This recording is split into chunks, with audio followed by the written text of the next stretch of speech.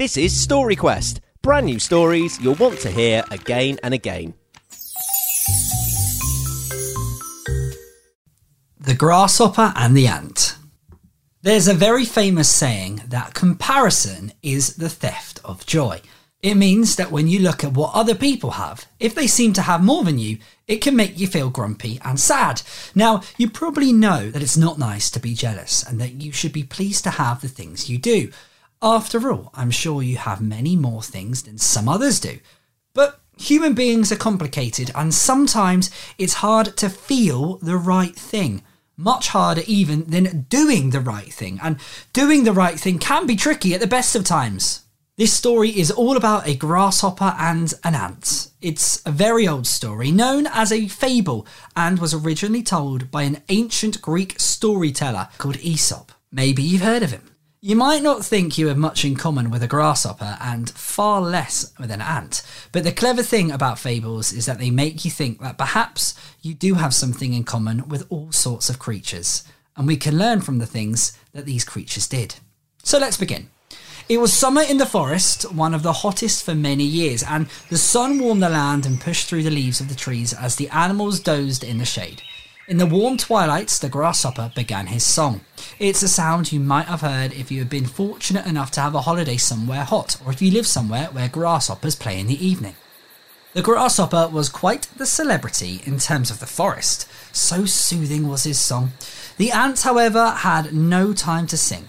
He knew that winter would come, and so was entirely occupied by finding grains and seeds and sweet dry drops of nectar from the plump summer blooms to bring back to the nest for the oncoming winter. Grasshopper laughed at the ant. "How many people watch you? Answer me that, ants.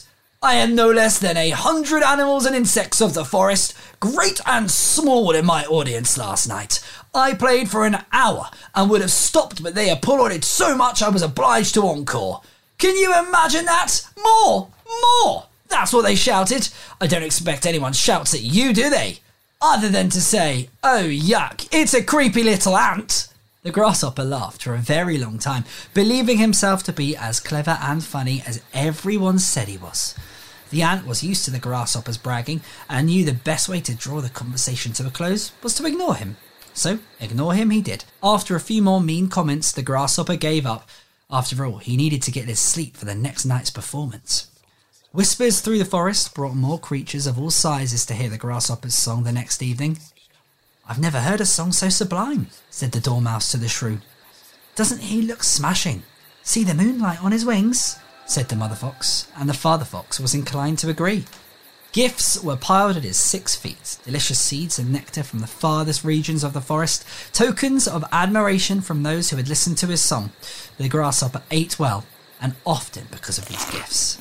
Even the toads and frogs from the nearby brook waddled up to hear and had to concur that even though normally a grasshopper would make a delicious dinner, the songs were sufficient reason to leave him be, and the applause rang out again the next night and the next and the next.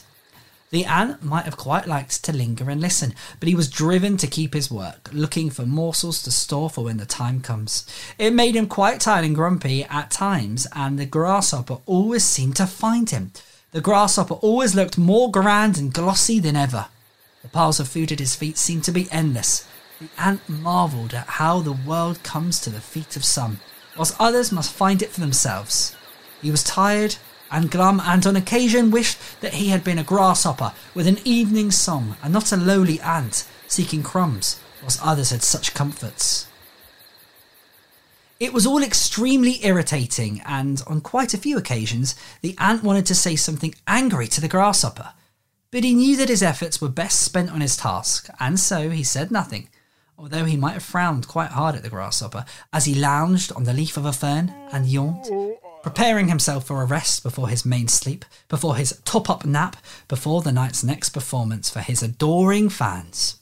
No one brought the ant food, of course. He took bites from his stores, but only as much as he needed, because he knew that he would need those stores when winter came. The seasons turned, as seasons do, and the balmy summer days became cooler, then cold, and then the snow began to fall in the forest. Whilst many of the animals of the forest might have liked to continue to listen to Grasshopper's song, It was just too cold to travel to the ferns, and the grasshopper himself performed on fewer occasions now, instead wanting to huddle in a warm nook. The grasshopper realised one day that the gifts of food brought by his adoring audience had, well, mostly been eaten or gone rotten. One particularly wintry morning, he peered around his nook to realise there was nothing left to eat. Well, he thought, there was only one thing to do. He must perform once more. The crowds would come rushing through the leafy forest floor and sweep through the trees to hear his song. Once more the gifts would fall at his 6 feet, and he would eat like the king he believed he was. But the forest was still. No one came. Nothing stirred. The foxes were in their den with their tails over their chilly noses. The toads and frogs lurked in the bracken, and some of the birds had entirely left for warmer places. He remembered the ant. Dowdy, small, insignificant little ant, but an ant with a store full of grains and seeds and drops of nectar dried by the sun. "Why should I help you?" the ant asked, entirely reasonable. After all, the grasshopper had been really mean to him over the summer months. "I'm starving. Please help. I'm worried I won't last until summer to come. And what would the forest be without me and my song? You've seen how many come far and wide to listen." "Well, they're not coming far and wide anymore, are they?" the ant observed. The grasshopper's shoulders sunk, if grasshoppers have shoulders, and he realised that he'd not been on his best behaviour towards the ant. "I'm sorry," he said finally after quite a long pause. All the while he looked rather hopefully at Ant's bulging store that had enough food for a year. The ant wasn't a bad ant, and he took pity on the grasshopper. "I was jealous of you, and now you want what I have. I'd say that makes us equal." And with that, the ant invited the grasshopper into his store and let him eat his fill. And the pair, in time, over the wintry months, became firm friends. And the grasshopper would sing his song as the pair feasted, and as the snow fell softly on the forest floor.